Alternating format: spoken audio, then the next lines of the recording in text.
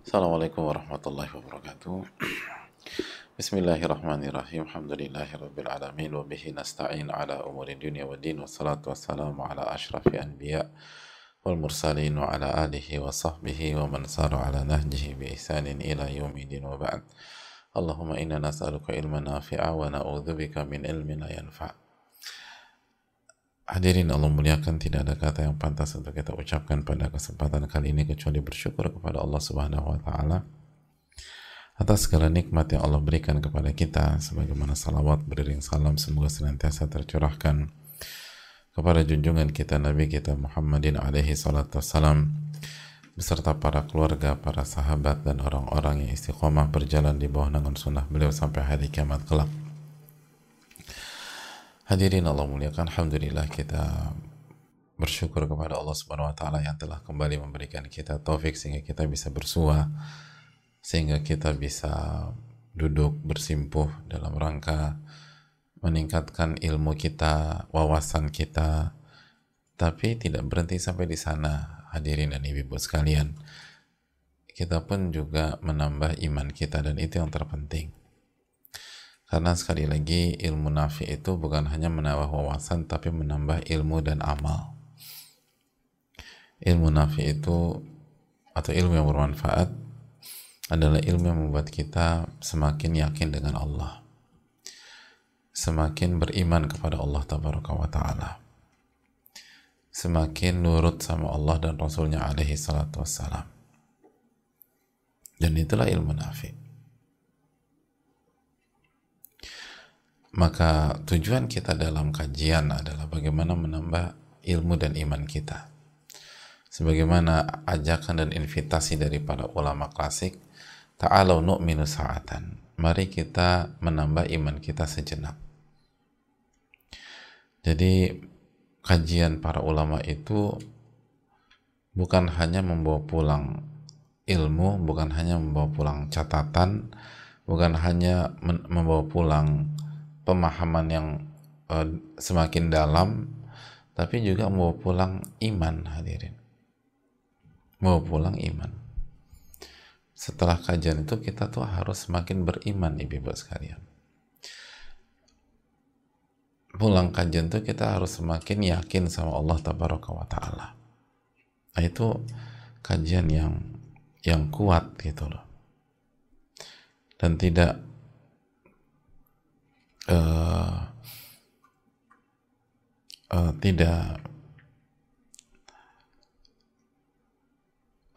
tidak hanya membawa pulang ilmu tapi kosong akan keimanan. Tapi keluar dari kajian itu iman kita bertambah, keyakinan kita semakin kuat. Dan nggak usah berkecil hati kalau masih banyak kekurangan, karena yang penting berprogres aja, jamaah sekalian. Dengan berprogres itu semua akan indah. Dan semoga Allah memberikan kita tambahan iman, tambahan tauhid, tambahan kebaikan dan kebahagiaan di dunia dan di akhirat. Amin ya rabbal alamin. Hadirin Allah muliakan, ibu sekarang kembali kepada Al-Wabilush Shayyib karya al-Allama Ibnu Qayyim rahimahullah ta'ala, dan kita kembali melanjutkan materi kita. Kata Ibnu Qayyim rahimahullah, wal maqsudu anna Allah azza wa jal qad amadda al-abda fi hadhihi al-muddati al-yasira bil junudi wal udadi wal imdad. Maksudnya adalah Allah Subhanahu wa ta'ala itu mempersiapkan dan mensupport. Jadi mensupport, mendukung seorang hamba dalam menjalani kegiatan dan aktivitas kehidupan yang singkat ini bil junud, dengan tentara-tentaranya, dengan prajurit-prajuritnya, wal imdad wal udadi wal imdad. Allah support dengan peralatan dan pertolongannya. Jadi Allah kasih equipment, tools buat kita dalam kita mengarungi kehidupan yang singkat ini. Mubayyana lahu bimadza yuhrizu nafsahu min aduwih wa bimadza yastafikhu nafsahu idza asarrah.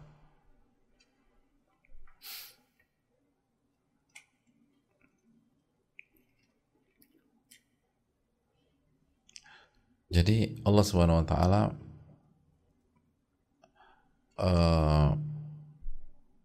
menjelaskan kepada kita bagaimana kita bisa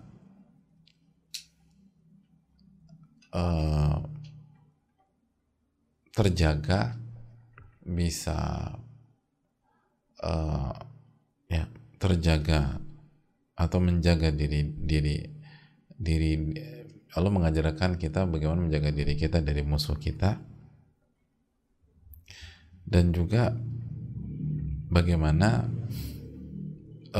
melepaskan diri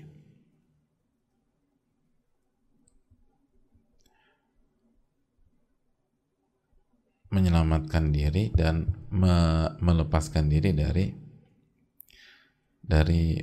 dari musuh kalau tertangkap, gitulah hadirin. Kalau tertangkap, kalau sebelumnya ditawan,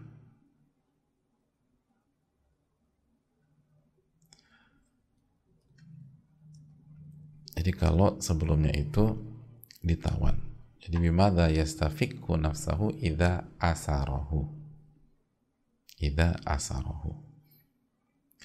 gimana membebaskan diri kalau sebelumnya ketangkep dan ditawan. Nah, hadirin Allah muliakan, sebelum kita masuk ke hadis riwayat Imam Ahmad, ini penting sekali jemaah. Ini kaidah dalam kehidupan, bahwa kita sudah bicara panjang lebar bahwa manusia itu akan diserang, gitu loh. Manusia itu akan dibombardir, gitu, akan diganggu, dibuat sesat. Kita juga bahas bagaimana manusia juga harus menghadapi internal dirinya. Kita udah bahas manusia itu harus menghadapi syahwatnya sendiri, nafsunya sendiri. Lalu manusia harus menghadapi emosi dan amarahnya sendiri. Dan juga manusia harus menghadapi, apalagi masih ingat nggak ibu sekalian? Syahwat, amarah, lalu apa lagi? Tuh, ibu lupa nih. Cocok nih sama yang ketiga. Goflah, suka lalai, lupa. Nah ini, sama persis. Apa yang ketiga, Bu? Apa ya Pak Ustadz ya? Nah itu lalai. Cocok banget ya. Persis. Gitu. Padahal baru beberapa waktu yang lalu. Gitu. Ketika Ibnu Qayyim mengatakan bahwa manusia itu diuji dengan 3 hal dalam dirinya: syahwat, marah, dan goflah. Gitu. Yang ketiga tanya ibu, apa yang ketiga? Aduh Pak Ustadz, apa Pak Ustadz ya? Mohon maaf Pak Ustadz, aku lalai. Ah itu benar, lalai, gitu loh. Jadi benar lalai, benar-benar lalai.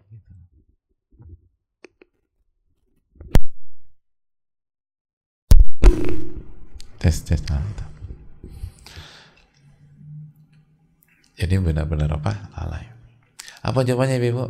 Aduh, lali aku Pak Ustadz. Lalai aku. Lalai. Betul, pintar ibu. Jadi benernya itu bukan karena tahu, tapi karena memang benar-benar lalai. Masya Allah. Nah ya, ini kan sulit ya. Itu di dalam internal kita. Belum lagi di waktu yang sama, kata Ibnu Qayyim, wabtalahu bi'aduhi iblis. Dari pihak luar diuji dengan serangan-serangan iblis. La yaftur'an, yang iblis tuh nggak pernah capek, nggak pernah jenuh, nggak pernah bosan untuk ngegoda kita. Jadi dari internal kita belum selesai dengan diri kita gitu ya, dari luar diganggu terus sama si iblis ini.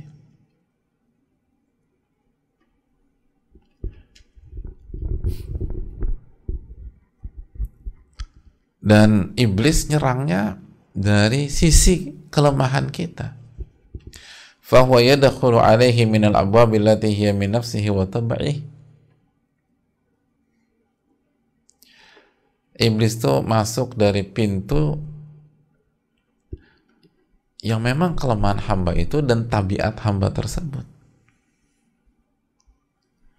Jadi bayangin gimana sulitnya istiqomah. Nah ini yang menyebabkan kita tuh kayaknya udah dapat momentum di Ramadan, lepas lagi di Syawal. Gitu. Aku tuh kayaknya udah dapet nih Pak Ustadz waktu umrah. Pulang ke Jakarta atau pulang ke Bandung atau pulang ke Surabaya atau pulang ke daerahnya bermasalah lagi. Ya karena itu tadi yang dihadapin itu dari luar iblis dan dari dalam kita pun nggak kompak 100%. Nafsu selalu ngajak kepada keburukan. Inna nafsa la ammaratun bisu'. Allah berfirman, sesungguhnya nafsu itu selalu mengajak kepada keburukan. Belum lagi emosi suka membuat berantakan sebuah kondisi.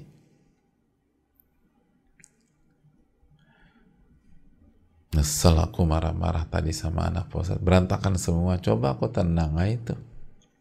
Lalu lalai lah, lupa lah, harusnya begini nggak dikerjain lah, akhirnya berdampak panjang. Jadi itulah yang menyebabkan nggak mudah untuk menjalani kebenaran. Makanya kan kata para ulama kita tuh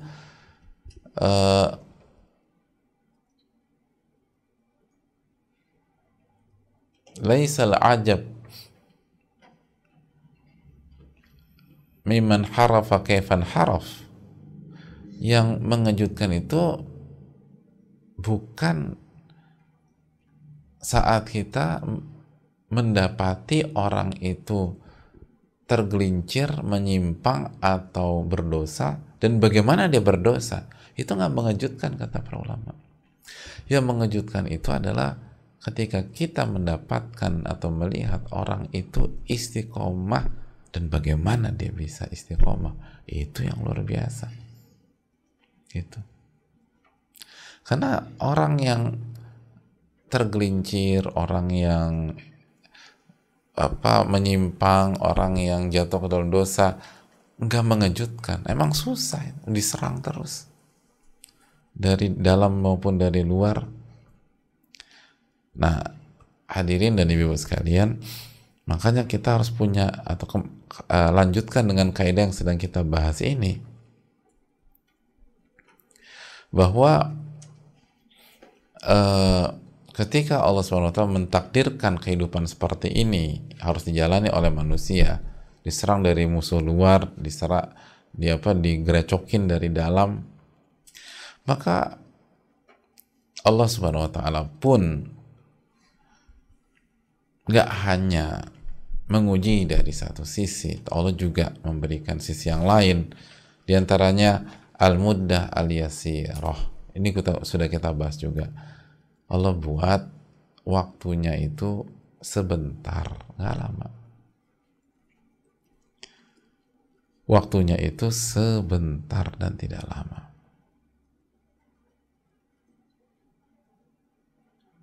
Nggak lama. Allah berfirman dalam surat Al-Mu'minun ayat 114, qala illa bithum illa qalila law annakum kuntum ta'lamun. illa bitum illa qalila. Sungguhnya kalian tuh hidup di dunia, atau tidaklah kalian hidup kecuali sebentar aja. Sebentar.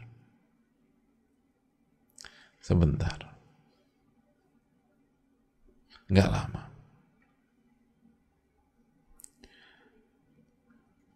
Jadi hadirin Allah muliakan. Kenapa? Karena kalau lama susah kita bertahannya.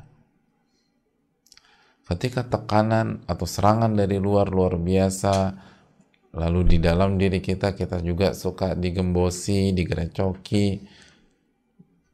Ternyata kaedahnya hadirin, nggak lama kok. Fi hadil muddatil yasira, nggak lama. Kan kita bernafas lega ya, nggak lama, alhamdulillah. Gitu lah. Benar nggak ibu sekalian?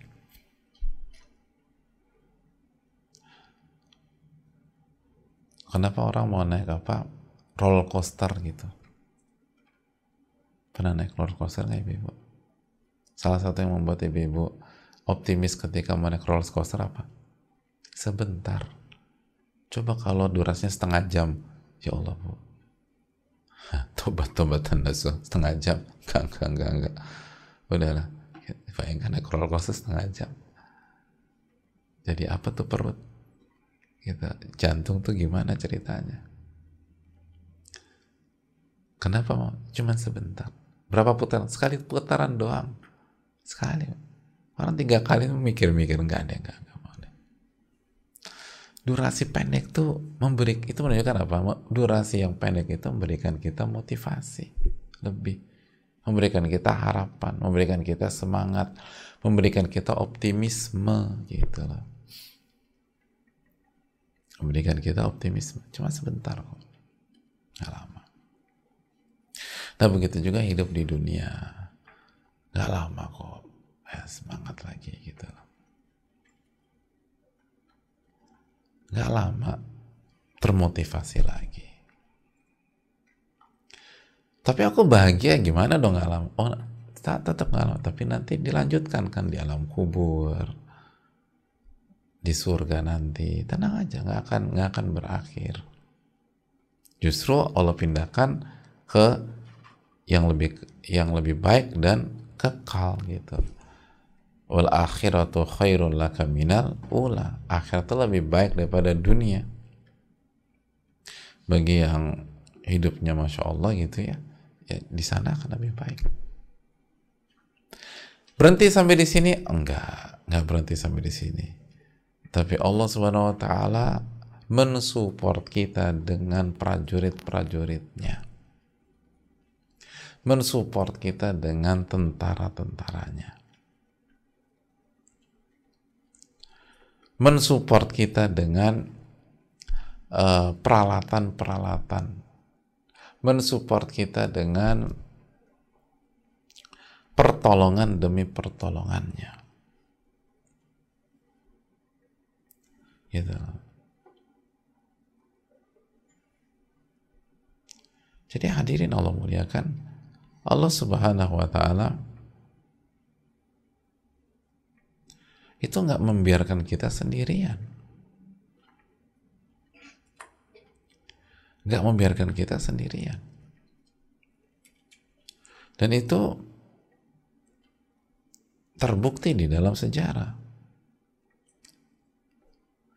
Makanya hadirin Allah muliakan, kita tahu bersama-sama apa kata Allah Subhanahu wa taala di dalam surat Al-Anfal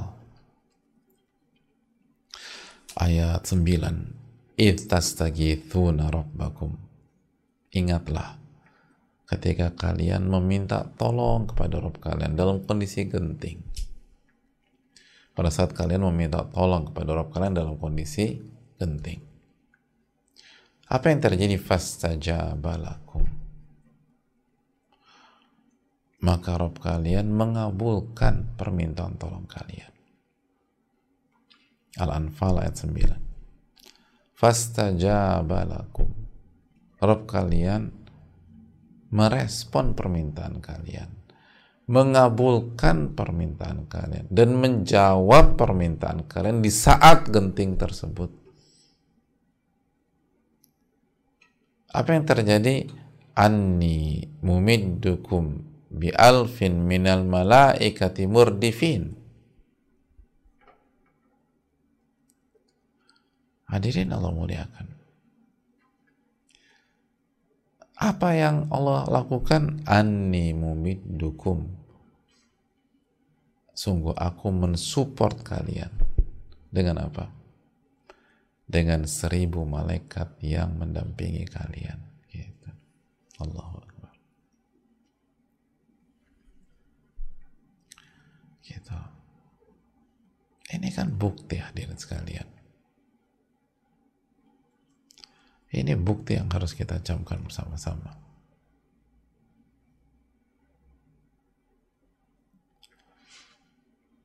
Hadirin Allah muliakan.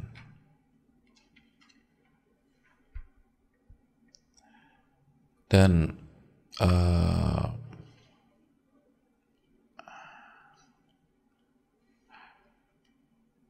hadirin Allah muliakan.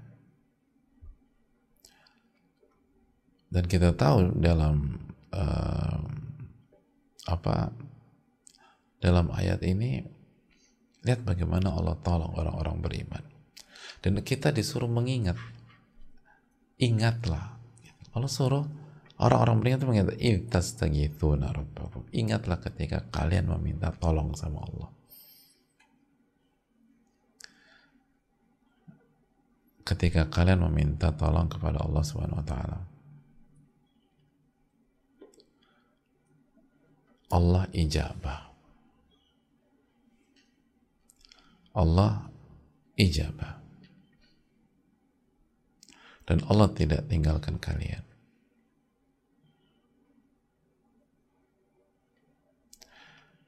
Dan hadirin Allah muliakan. Dari ayat ini coba kita pindah sejenak ke ayat Ali Imran ayat 125.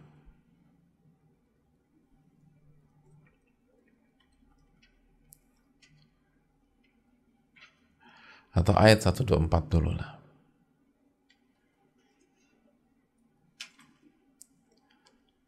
Atau kita mulai dari ayat 123. Walaqad nasarakumullahu bi badrin wa antum adillah. Lihat lagi. Walaqad nasarakumullahu bi badrin wa antum adillah. Sungguh Allah telah tolong kalian dalam perang Badar. Dan pada saat itu kalian itu lemah. Kalian lebih sedikit.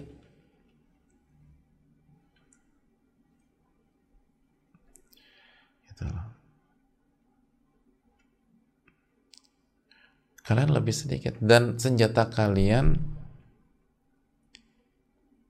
di bawah senjata musuh. Lalu apakah fattaqullaha la'allakum tashkurun? Ingat loh, Allah telah menolong kalian di perang Badar. Padahal kalian sedikit, padahal kalian itu lemah, padahal kalian kalah jumlah, padahal kalian itu senjata nggak sebanding dengan mereka. Maka bertakwalah kepada Allah jika kalian termasuk orang-orang yang bersyukur. Masuk ayat berikutnya. Idh taqulu lil mu'minin ala yakfiyakum an yumiddakum rabbukum bi 3,000 minal malaikati munzalin. Ayat ke-24, ayat ke-124. Ayat berikutnya.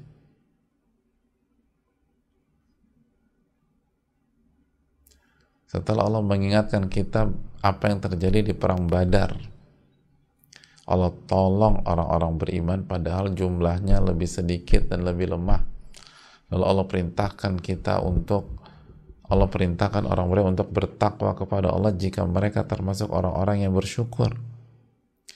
Lalu di ayat berikutnya, idh taqulu lil mu'minin ala yakfiyakum an yumiddakum rabbukum bi 3,000 minal malaikati munzalin. Kembali Allah Subhanahu wa taala uh, mengatakan, dan ingatlah waktu Allah menolong kalian, dan pada saat engkau mengatakan kepada orang-orang yang beriman,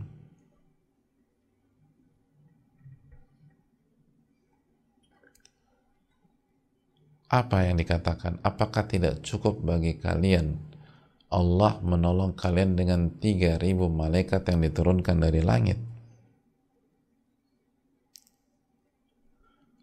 Allah tolong kalian dengan menurunkan 3.000 malaikat dari langit. Hadirin Allah muliakan. Emang gak cukup ya bagi kalian Allah turunkan 3.000 malaikat dari langit?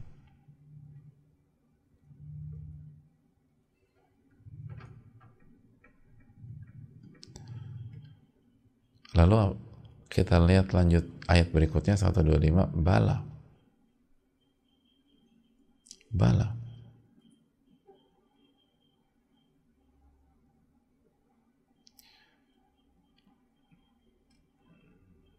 Ya cukup lah gitu lah, cukup.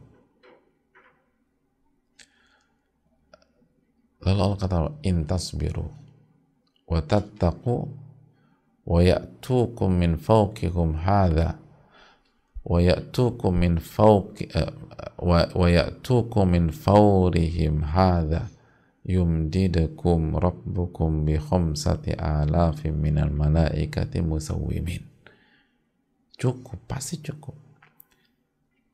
Lalu kata, intasbiru, jika kalian bersabar, wa tattaqu, jika kalian bertakwa, wa ya'tukum min fawrihim hadha yumdidukum rabbukum, dan mereka datang menyerang kalian dengan seketika itu juga, niscaya Allah menolong kalian dengan 5.000 malaikat yang memakai tanda.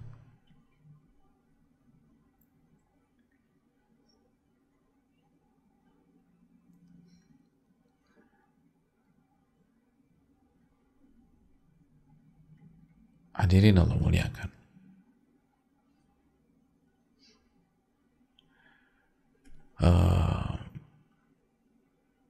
Makanya sebagian ulama tafsir mengatakan, kan tadi ada 1.000, tadi berapa lagi? Ada 3.000, 5.000. Sebagian ulama mengatakan korelasi dengan surat Al-Anfal itu 3 kloter, 3 tahap. Pertama 1.000, lalu kasih lagi 3.000, jadi total 3.000, lalu berikutnya semuanya 5.000. Itu hadirin Allah muliakan. Allah itu akan tolong. Allah akan tolong. Dan itu udah janji Allah Subhanahu wa Ta'ala. Terakhir, bagaimana Allah menolong Rasulullah SAW ketika beliau terjepit dan terhimpit di dalam gua Thaur, ketika beliau dikepung. Dan kita tahu bahwa kisah ini adalah kisah hijrah Rasulullah SAW, dan menjadi pelajaran besar bagi setiap orang yang sedang berhijrah, sedang berjuang dalam hijrahnya, sedang struggling dengan hijrahnya, sedang jungkir balik dengan hijrahnya. Apa kata Allah dalam surat At-Taubah ayat 40? Illa tansuruh faqad nasarahullah. Jika kalian tidak menolong Rasul, ketahuilah Allah telah menolongnya. Allah telah menolongnya. Tanpa bantuan kalian. Kalian nggak tolong, ada masalah. Allah pasti tolong, dan Allah telah tolong Rasulullah SAW. Idh akhrajahu alladhina kafaru thaniya ithnaini idh huma fil ghar. Ketika orang-orang kafir Quraisy atau orang-orang kafir Mekah itu memaksa beliau harus keluar, dan ketika itu beliau bersama Abu Bakar hanya berdua saja di dalam gua, dan pada saat itu puncak gunung Thaur telah dikepung dan tidak ada tempat melarikan diri, dan beliau pada saat ada di di dalam gua di atas gunung atau bukit tersebut. Lalu pada saat itu Abu Bakar khawatir sekali, bukan pada nyawanya tapi khawatir terhadap Rasulullah SAW. Lalu Nabi SAW berusaha menenangkan Abu Bakar, dan apa yang beliau sampaikan Allah firmankan dalam Al-Quran, idh yaqulu li sahibihi la tahzan innallaha ma'ana. Dan ingatlah ketika Rasul SAW menyampaikan kepada Abu Bakar, la tahzan, jangan sedih Abu Bakar, innallaha ma'ana, Allah bersama dengan kita. La tahzan innallaha ma'ana. Apa yang terjadi? Fa'anzalallahu sakinatahu alaihi wa ayyadahu bijunudin lam tarauha. Maka Allah turunkan ketenangan kepadanya, dan Allah tolong, Allah support dia dengan tentara yang kalian tidak bisa melihat. Kalian nggak bisa lihat, tapi jelas bijunudin, dengan tentara, dengan prajurit-prajurit Allah yang Anda nggak bisa lihat. Kalian wa ja'ala kalimatal ladzina kafaru sufla, dan Allah jadikan kalimat orang-orang kafir itu rendah. Wa kalimatullahi yal ulya, dan kalimat Allah lah yang maha tinggi. Wallahu azizun hakim, dan Allah yang maha perkasa lagi maha bijaksana.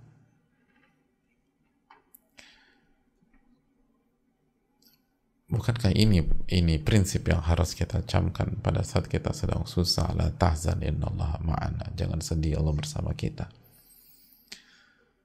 Ketika kita sedang dapat masalah yang pelik dan masalah yang ribet, la tahzan innallaha ma'ana, jangan sedih, Allah bersama dengan kita. Ketika kita mengalami kegagalan, la tahzan innallaha ma'ana, ingatlah apa yang disampaikan Nabi SAW kepada Abu Bakar. Ya Allah firmankan dalam surat At-Taubah ayat 40, jangan sedih, Allah bersama dengan kita. Pertolongan Allah tabaraka wa ta'ala, ilmu Allah tabaraka wa ta'ala, Allah maha mengetahui apa yang sedang kita jalani, Allah maha melihat perjuangan kita, Allah maha mendengar doa-doa kita. Jangan sedih, innallaha ma'ana. Dan apa yang fa'anzalallahu sakinatahu, Allah turunkan ketenangan, wa ayyadahu bijunudin lam tarauha. Apa susahnya Allah tolong kita? Oleh karena itu hadirin Allah muliakan, memang musuh kita berat. Memang dalam diri kita itu seringkali nggak kompak, tapi bukankah Allah menolong kita? Allah tolong kita dengan tentaranya, Allah tolong kita dengan support sistemnya, bantuan-bantuannya. Dan ini terjadi di setiap episode sejarah. Dan yang menolong orang-orang soleh di masa lalu adalah Rob yang kita sembah dan ibadahi pada hari ini. Dan Rob itu maha pengasih lagi maha penyayang, persis seperti masa lalu.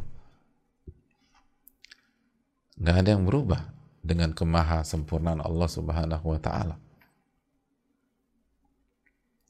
Nggak ada yang berubah sama sekali hadirin Allah. Ketika Allah menyayangi orang-orang beriman sehingga Allah tolong,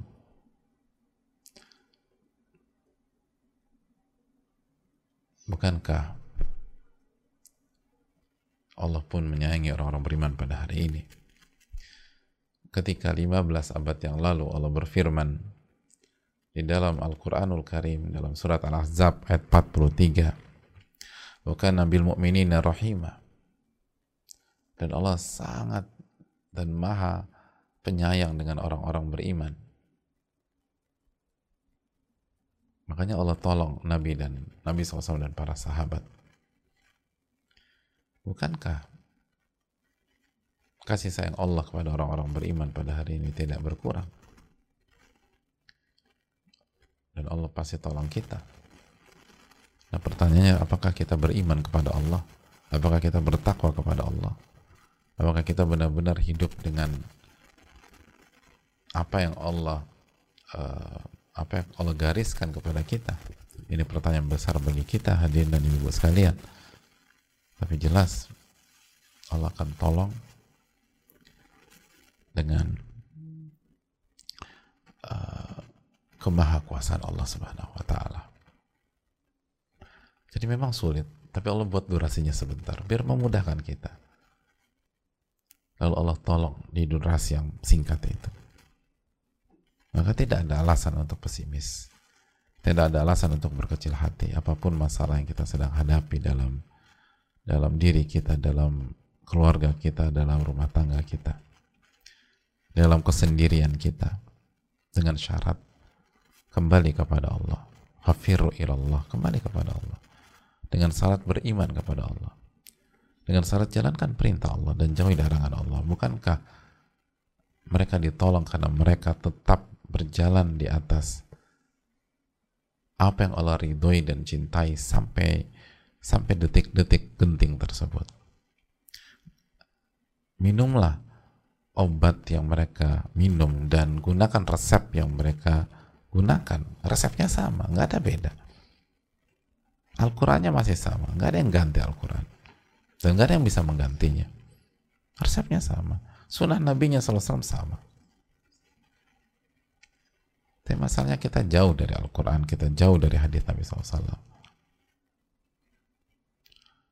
Akhirnya kita nggak bisa memanfaatkan janji Allah Subhanahu Wa Taala dan waktu yang cukup singkat itu, cuma sebentar. Oleh karena itu semoga Allah memberikan taufik kepada kita. Kita buka sesi tanya jawab. Wassalamualaikum warahmatullahi wabarakatuh.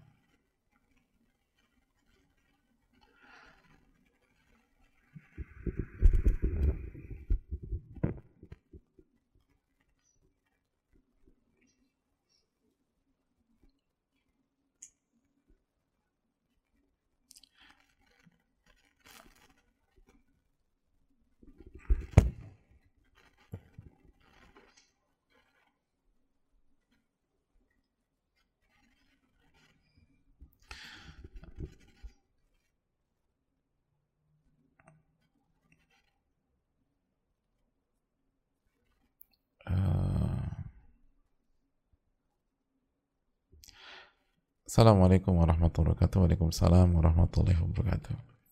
Ustaz izin bertanya, apa yang harus saya koreksi pada diri saya ketika saya mendapat musibah begitu berat namun belum kunjung ada jalan keluarnya? Jazakallahu khairan wa barakallahu fikum. Barakallah. Hadirin Allah muliakan, yang perlu kita koreksi adalah kembali ke dalam surat Asy-Syura ayat 30 dan surat At-Talaq ayat 2 dan 3. Allah berfirman dalam surat Asy-Syura 30, wa ma asabakum min musibatin fa bima kasabat aydikum wa ya'fu an katsir. Dan apapun yang menimpa kalian itu pasti ada andil dari perbuatan kalian, dan Allah telah mengampuni berbagai macam, betapa banyaknya kesalahan dan dosa-dosa kalian. Itu nggak mewakili seluruh dosa kita. Dosa kita masih jauh lebih banyak lagi. Itu pun sudah diampuni oleh Allah Subhanahu Wa Taala. Maka coba evaluasi itu. Coba evaluasi dosa kita. Evaluasi ketakwaan kita. Bukankah Allah berfirman, "Wa man yattaqillaha yaj'al lahu makhraja wa yarzuqhu min haitsu la yahtasib" dalam surat At-Talaq ayat 2 dan 3. Barang siapa yang bertakwa kepada Allah, Allah akan berikan jalan keluar dan Allah akan berikan rezeki dari arah yang tidak ia duga-duga. Allah janjikan barang siapa yang bertakwa Allah akan kasih jalan keluar. Itu janji Allah dan Allah nggak mungkin menyelisih janjinya. Kita yang suka menyelisih janji, kita yang seringkali nggak komit, kita yang seringkali khilaf. Maka perbaiki ketakwaan kita, dan ketakwaan adalah menjalankan perintah Allah dan menjauhi larangan Allah dengan ilmu dan ikhlas karena Allah Subhanahu Wa Taala. Itu Pak. Jadi hadirin Allah muliakan, evaluasi itu hadirin, dan Allah akan kasih pertolongan. Lihat janji Allah, janji, lihat keterangan Al-Alama Ibnu Qayyim rahimahullah ta'ala. Allah pasti akan tolong, itu udah pasti, dan sejarah menyatakan hal demikian. Nah, kenapa dan ketika kita baca sejarah, kita baca Al-Quran, kita baca hadis Nabi SAW dan Al-Quranul Karim, sunnah Nabi SAW, sejarah penuh dengan bukti dan contoh pertolongan Allah kepada hambanya yang beriman dan bertakwa. Lalu kita merasa kok kita belum ditolong, berarti kan ada kita yang harus bertanya kepada diri kita. sebagaimana jangan terburu-buru hadirin. Perlu kesabaran. Perlu kesabaran. Perlu kesabaran. Jangan terburu-buru. Karena sekali lagi hadirin Allah muliakan, masih ingat surat Al-Baqarah 214, Allah berfirman, am hasibatum, Al-Baqarah 214, am hasibatum an tadkhul jannata wa lamma ya'tikum mathalul ladzina min qablikum mathalul ladzina khalau min qablikum masathumul ba'sa'u wa dharra' wa zulzilu hatta yaqula ar-rasulu wal ladzina amanu mata nasrullah hatta yaqula ar-rasulu wal ladzina amanu ma'ahu mata nasrullah ala inna nasrallahi qarib. Am hasibatum, apakah kalian berpikir antadkhul jannata, kalian masuk surga, walamma ya'tikum mathalul ladzina khalau min qablikum, dan kalian belum mengalami apa yang dialami oleh orang-orang yang hidup sebelum kalian. Alladzina khalau min qablikum, hidup sebelum kalian. Kenapa mereka masathumul ba'sa wa dharra wa zulzilu? Mereka menghadapi malapetaka, kesengsaraan, serta digoncang dengan masalah dan ujian. Hatta yaqula ar-rasulu walladzina amanu ma'ah, sampai Rasul dan orang-orang beriman yang bersama Rasul bertanya, mata nasrullah, kapan pertolongan Allah? Lalu dijawab, ala inna nasrallahi qarib. Ketahuilah pertolongan Allah itu sangat dekat. Pertolongan Allah itu sangat dekat. Itu janji Allah Subhanahu wa Ta'ala. Jadi di samping introspeksi bisa jadi bisa jadi masalahnya bukan apapun, artinya kita udah istighfar, kita udah bertobat, kita kurang sabar seringkali itu. Masih ingat nggak hadits Bukhari ketika ada sebagian orang mengeluh kepada Nabi Sallallahu Alaihi Wasallam? Beliau pada saat itu berada di Zilil Ka'bah. Lalu orang-orang itu mengatakan, ala tastansiru lana, ala tastansiru lana, ala tada'u lana, tidakkah engkau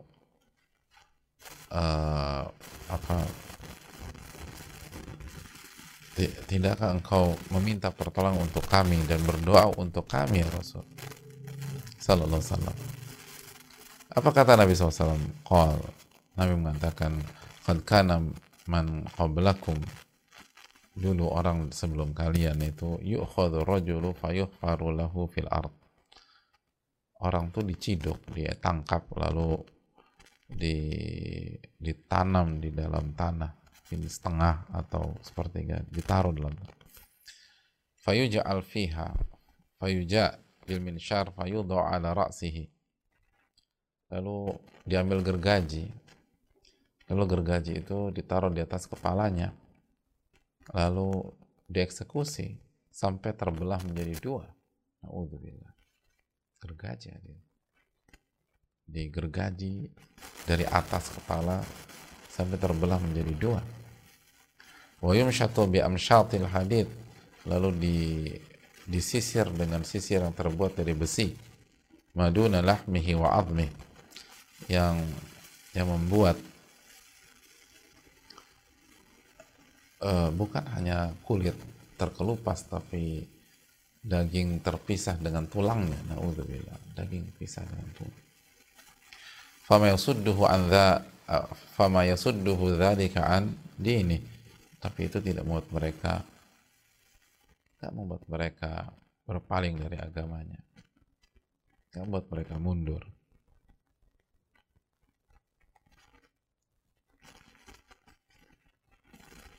Lalu wallahi, demi Allah, la yatimanna hadzal amr, Demi Allah. Artinya cobaan dan ujian kalian akan selesai, akan berakhir. Demi Allah itu akan berakhir. Demi Allah Islam akan dalam kondisi baik, kata Rasulullah. Ya, segala ujian, segala masalah, segala ketidaknyamanan semua akan berakhir. Hatta yasira rakibu min Sana'a ila Hadramaut la yakhafu illallah. Sampai ada orang berjalan dari Sana'a ke Hadramaut nggak takut kecuali Allah Subhanahu wa taala. Aman, dia nggak merasa. Wa dhi'ba 'ala ghanami. Lalu dia takut serigala memangsa domba dan kambingnya. Itu aja. Dia nggak takut disiksa karena ibadah, dia nggak takut dicela karena beriman, dia nggak takut apa. Artinya kondisi akan nyaman. Walakinnakum tasta'jilun. Lalu Nabi SAW menutup sabdanya dengan mengatakan, tapi kalian tuh terburu-buru, kata Nabi SAW. Kalian tuh terburu-buru. Walakinnakum tasta'jilun. Allah Ta'ala.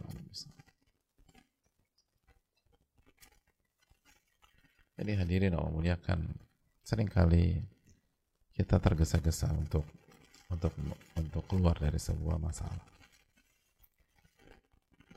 Dan banyak atau sebagian dari kita tidak menyelesaikan masalah dengan benar.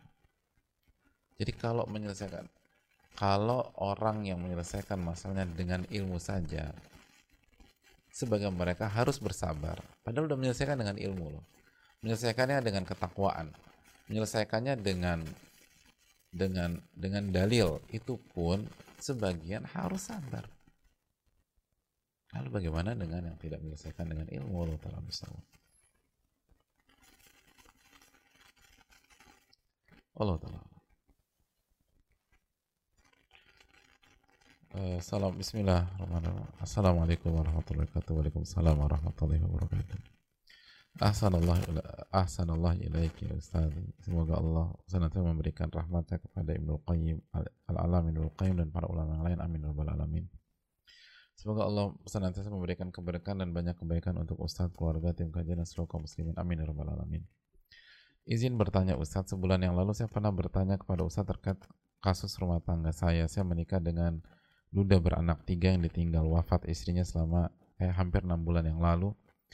Kebutuhan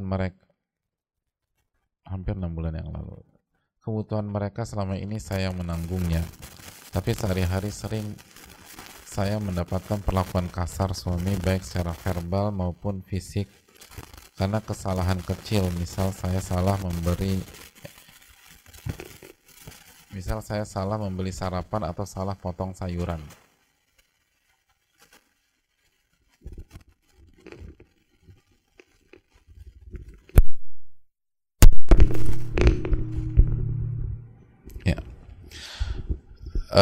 Saya ulang, tapi sehari-hari sering saya mendapatkan perlakuan kasar suami baik secara verbal maupun secara fisik karena kesalahan kecil. Misal saya salah membeli sarapan atau salah motong sayuran. Uang hasil ngaji online suami itu untuk kebutuhan dia beli barang yang tidak perlu dan buat 3 anaknya saja. Sedangkan saya membiayai diri saya sendiri dan makan mereka dan biaya sekolah anak saya. Dan biaya sekolah anaknya juga saya. Rabu lalu saya ditalak 1 oleh beliau karena sebelumnya kami ribut besar karena beliau seperti tidak menganggap saya sebagai istri. Beliau mengaku single di media sosial dan itu membuat saya kesal dan beliau marah ketika saya bertanya mengapa beliau begitu. Jumatnya kami rujuk, namun Ustadz dari pihak wali saya yaitu tante dan om, orang tua saya sudah wafat, sebenarnya menginginkan kami berpisah karena kasihan terhadap saya yang disakiti terus. Suami saya pun sering menceritakan hubungan ranjang beliau dengan istri yang sudah meninggal itu. Bahkan beliau melarang saya untuk menuntut ilmu dengan alasan tidak ada gunanya. Beliau guru Al-Quran, tapi Al-Quran tidak melembutkan hatinya. Ustadz, saya seperti dinikahi hanya untuk memenuhi kebutuhan biologis beliau dan menunjang finansial keluarganya. Setelah rujuk ini saya masih berpikir apakah saya memutuskan untuk berpisah. Qadarullah kami baru nikah secara agama. Saya masih melist maslahat dan mudaratnya dan setiap keputusan yang diambil pasti menanggung konsekuensi. Dan saya melihat konsekuensi buruknya lebih berat ketika kalau saya bertahan. bukan cuman fisik saya yang lelah, tapi juga batin saya, ibadah saya berantakan. Saya sudah istikharah, namun saya seperti ingin meyakinkan diri lagi apakah mudarat-mudarat yang saya dapatkan ini adalah sign dari Allah. Mohon nasihatnya Ustadz agar saya mendapatkan keyakinan hati untuk menata hidup saya. Semoga Allah memudahkan Ustadz untuk dapat menjawab pertanyaan saya. Jazakallahu khairan. Assalamualaikum warahmatullahi wabarakatuh. Hadirin Allah muliakan. Saya lagi membahas masalah seperti itu sangat pelik dan hendaknya sulit untuk di sesi tanya jawab seperti ini, tapi paling nggak ada beberapa clue. Yang pertama, coba komunikasikan, atau yang pertama jelas ya, yang pertama coba komunikasikan dengan Allah Tabaraka wa Ta'ala. Banyak doa, banyak istikharah, minta petunjuk sama Allah Subhanahu wa Ta'ala, banyak istighfar dan banyak bertobat kepada Allah. Itu jelas yang pertama. Allah yang paling tahu, Allah paling tahu bagaimana masa depan kita. Dan amalkan pembahasan kita bahwa harus punya harapan bahwa ini nggak apapun yang Allah putuskan dari masalah ini, insya Allah nggak lama gitu loh. Dan Allah akan tolong kita. Maka banyak minta pertolongan kepada Allah. Lalu itu yang pertama. Yang kedua, kita tahu salah satu inti dari tujuan berumah tangga adalah menjaga diri dari api neraka. Qu anfusakum wa ahlikum naro. Jagalah diri kalian dan keluarga kalian dari siksa api neraka. Rumah tangga adalah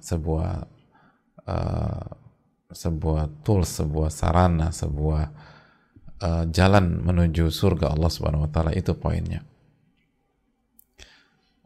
Itu yang perlu kita camkan. Makanya kan Nabi mengatakan falyattaqillah fi nisfil baqi, maka bertakwalah kepada Allah untuk menyempurnakan agama Anda dalam rumah tangga Anda. Jadi tujuan rumah tangga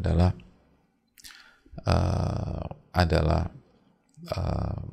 menuju surga dan selamat dari siksa api neraka. Maka itu yang dijadikan parameter, itu yang dijadikan tolak ukur apakah rumah tangga kita membawa kita ke surga atau sebaliknya. Lalu yang berikutnya, karena ini masalah berpisah apabila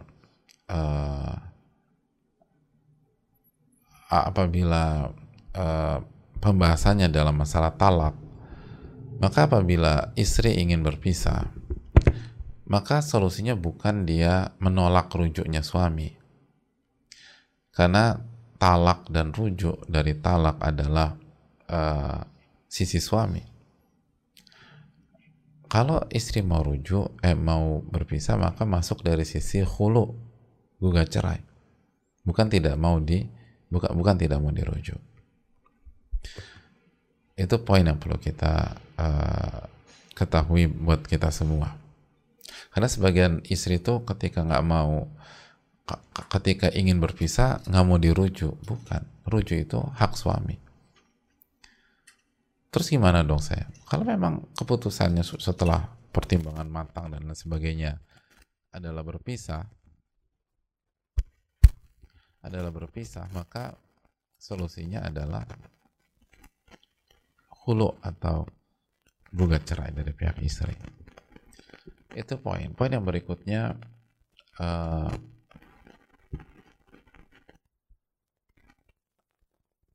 kalau kita bingung bagaimana keputusannya dan bagaimana menyelesaikan masalah, maka libatkan orang-orang terpercaya,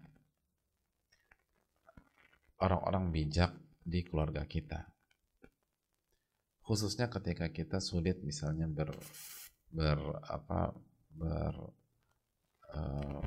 berkonsultasi atau berbicara secara khusus dengan ahli ilmu. Maka salah satu solusi realnya adalah minta masukan dan komunikasikan kepada orang-orang yang bijak di keluarga. Makanya Allah berfirman dalam surat An-Nisa ayat 35, faba'athu hakaman min ahlihi wa hakaman min ahliha iyurida islaha yuwaffiqillahu bainahuma. Allah mengatakan apabila kondisi rumah tangga sudah nggak sehat, terus juga nggak efektif, upaya-upaya sudah nggak efektif, maka dalam surat An-Nisa ayat 35 Allah memberikan petunjuk, fab'athu hakaman min ahlihi wa hakaman min ahliha. Maka pihak suami mengutus pihak yang bijak, hakam yang berilmu, yang bijak dari pihaknya, dan istri mengutus dari pihaknya. Dan kalau semuanya jujur, maka Allah akan memberikan taufik. Maka Allah akan memberikan taufik untuk islah. Innallaha kana aliman khabira. Dan Allah Maha mengetahui yang global dan Maha mengetahui yang detail. Jadi ayat ini menjelaskan suami dan istri mengutus perwakilan. Nah, pendalilan secara mafhum, perintah untuk mengutus perwakilan dari masing-masing pihak ini adalah isyarat, atau secara mafhum atau secara isyarat menunjukkan bahwa dibukanya pintu komunikasi dengan keluarga. Karena kalau keluarga nggak dikomunikasikan, gimana diutus gitu. Yang namanya diutus itu kan utusan atau perwakilan udah ngerti duduk persoalannya apa, atau palingan dilibatkan dalam masalah itu. Dan itu juga nasihat dari sebagian fuqaha dan sebagian para masyayikh dan para ulama kepada keluarga istri. Hendaknya keluarga istri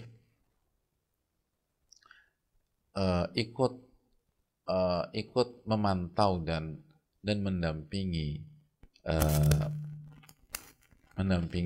wanita mereka yang sudah menikah, agar apabila terjadi hal-hal yang tidak diinginkan, misalnya KDRT atau dan sebagainya, itu seorang wanita punya tempat untuk meminta perlindungan setelah kepada Allah Subhanahu wa Ta'ala, dan tidak ragu untuk itu, sehingga kekhawatiran terburuk itu tidak terjadi, misalnya cacat atau terbunuh atau mental illness dan sebagainya. Sebagian ulama mengatakan salah satu catatan dari banyak keluarga, mereka benar-benar nggak mau,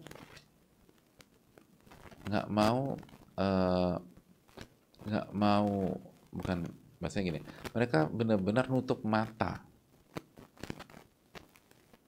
terhadap wanita mereka setelah wanita itu menikah. Maksud wanita itu bisa jadi anak perempuan, atau kakak perempuan, atau adik perempuan, dan seterusnya, dengan alasan ini sudah bukan ranah saya, ini privasi rumah tangga orang, saya nggak boleh ikut campur, dan seterusnya. Enggak, keluarga wanita betul nggak boleh gampang-gampang intervensi, nggak boleh ngatur-ngatur dan seterusnya kalau memang semuanya sudah berjalan. Tetapi kalau terjadi sesuatu, mereka harus mensupport. Makanya itu tadi sebagian ulama mengatakan hendaknya ikut mengontrol gitu loh.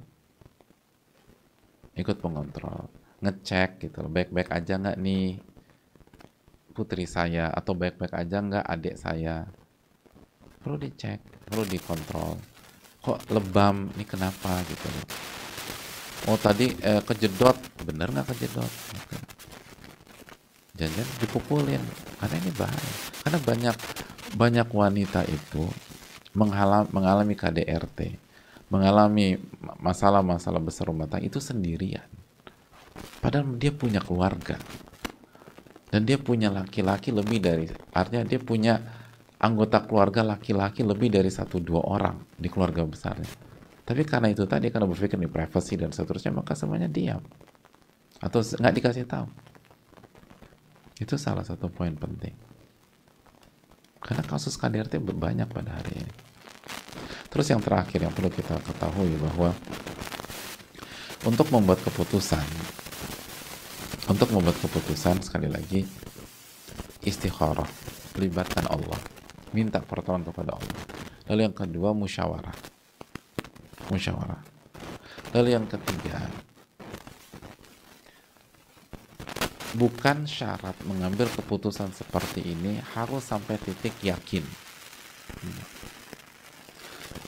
Keputusan diambil itu apabila seseorang mencapai derajat yakin atau golabati dhon, atau punya dugaan kuat gitu. Dan itu dijelaskan dalam ilmu usul fikih. Jadi yakin atau dugaan kuat, disitulah keputusan dilakukan. Sama kayak pernikahan, untuk memutuskan menikah itu tidak harus yakin. Kalau syaratnya harus yakin, mungkin banyak kita nggak tepat pernikahannya. Mayoritas orang kalau ditanya yakin nggak, jawaban orang Indonesia pasti yakin nggak yakin. Jadi susah nyari keyakinan. Tapi gue lah butuh dugaan kuat tuh, ini jodoh saya. Kenapa ada data A, B, C, D, E gitu. Nah begitu kan perceraian, bukan nggak harus sampai yakin. Karena seringkali nggak pernah yakin seseorang. Ada orang tetap aja. Tapi yang perlu diperhatikan dugaan kuat. Dugaan kuat itu kalau diangkakan ya 70%, 80% gitu. 90%. Jadi nggak sampai 100%. Itu sudah cukup untuk melangkah dengan ilmu dan aman pertanggungjawabannya di hari kiamat nanti. Saya rasa cukup sampai di sini. Jazakallahu khairan. Subhanakallahumma wa bihamdika, la ilaha illa anta, astaghfiruka wa atubu ilaik. Assalamualaikum warahmatullahi wabarakatuh. Syukur.